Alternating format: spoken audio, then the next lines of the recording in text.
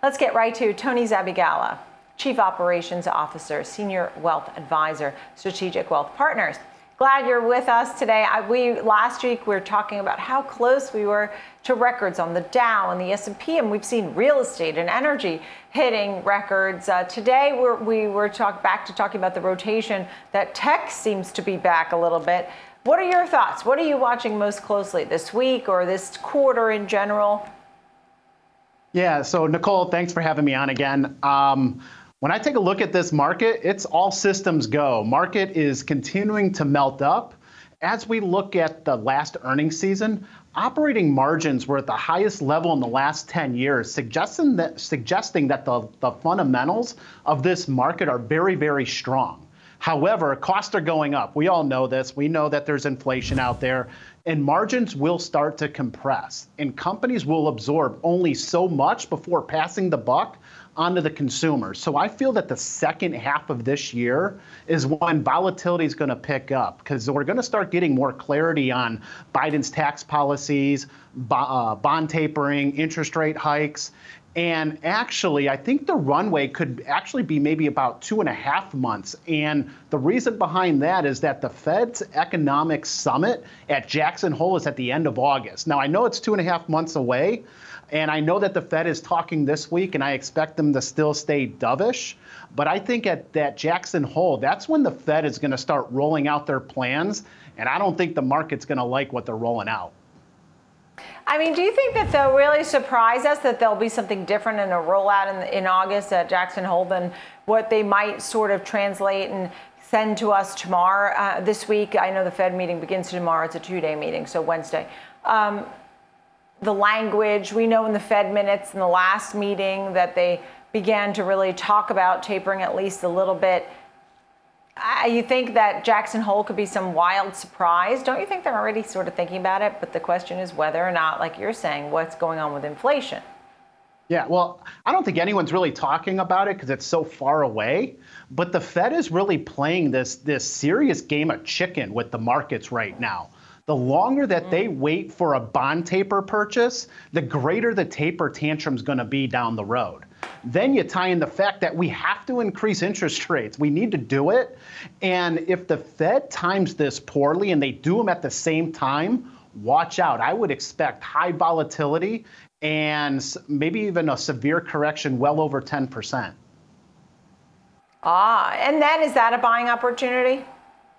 Absolutely. You know, I still think they're just not going to slam on the brakes, right? They're going to taper, and we're not going to like that they're taking the foot off the accelerator, but they're not slamming on the brakes. So that's why we are always kind of watching for growth at a reasonable price. You know, we want to find good entry points, and that's why we're actually sitting in a lot of cash right now, because we're waiting for opportunities to present themselves. Okay. And, you know, and when I know you have some picks for us, which I want to get to, but when you say a buying opportunity, is there certain sectors that you think may fare better than others at this point? Well, again, like I said, we're sitting on the sidelines right now, but we've seen that rotation from growth to value. Well, that's going to reverse again, okay? Because the growth, the value stocks are a little bit on the exhausted side, and we're waiting for the growth stocks. That's what we're going to be waiting for. There's definitely a list of stocks that we're waiting on, and we're going to be patient. We're not going to rush this this buying opportunity. Okay. So what is it about Six Flags that gained some attention from you? I mean, obviously it's summertime. People love to go to Six Flags, and the pandemic and vaccines now are the thing. Yeah, exactly. So I think Six Flags is a derivative play to an expensive Disney stock. So Disney's trading somewhere around $177 a share. Now, Disney is well above its pre-COVID levels of $150 a share. And this year they hit their all-time high of above $200 a share. Now, when we take a look at Six Flags, they are a regional amusement park company, okay? And they are 30% from their pre-COVID levels, and they're 60% below their all-time high. So I think there's some room to run there. And let's face it, everyone wants to get out of the house. Boots on the ground are telling me that amusement parks are packed. And I believe that this trend is going to continue all summer long. So we have a target on this stock somewhere around $65 a share. And again, it's a stock that we own for our clients. I love that you're talking about that. And you make a great point that it's just better value than a Disney, but much of the same in some ways. And as you said, your price target was 55. It's at 4. Is that what you said? It's at 43-ish right now, and I would say the right now around, 43, yeah. Yep, and the price target's around 65. Oh, 65. So you really think it has some room to run, as you said. $70. The all-time high's around $70, and if Disney can push well above their all-time highs, why can't Six Flags?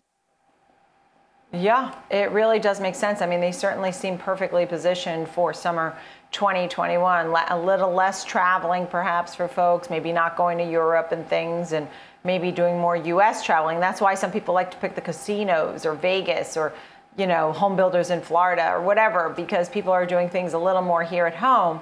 We may see a little less traveling abroad. How about AMD? Completely different story here. Right. So AMD, Advanced Micro Devices, another company that we like.